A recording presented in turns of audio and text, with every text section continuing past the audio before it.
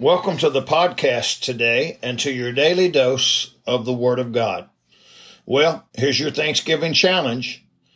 Have you given thanks to God today for at least one thing? Go ahead, do it now. Start today and give thanks to God for at least one thing. Today will be our Thanksgiving Thoughts, part number 13. Today I want to talk to you about how to develop an attitude of thanksgiving in your life. Remember that every good thing we have is from God. That's a great place to start with an attitude of thanksgiving, is remembering that everything we have is from God.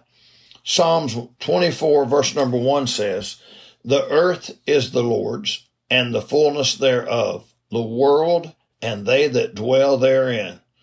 Then in the book of James, chapter 1, verse 17, it says, "Every good gift and every perfect gift is from above, and cometh down from the Father of lights, with whom is no variableness, neither shadow of turning."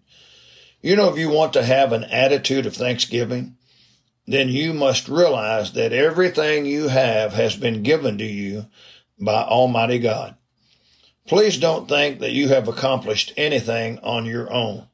Oh, I know. God has given you the ability or the knowledge or whatever it is to do what you do. But realize all of those things came from Almighty God. It's the goodness and grace of God that we are what we are and have what we have. Be humble. Don't be proud and arrogant. Pride and arrogancy and an attitude of self-sufficiency is dangerous. The Bible has much to say about the dangers and destructiveness of pride. In Proverbs chapter number 16, verse 18, it says, "Pride goeth before destruction, and an haughty spirit before fall." And then in Proverbs 29:23, it says, "A man's pride shall bring him low, but honor shall uphold the humble in spirit." Today, look up and thank God for everything you have. It will make a difference in your life, realizing that all things you have came from God, and it's come to help you to be a better Christian and a better person.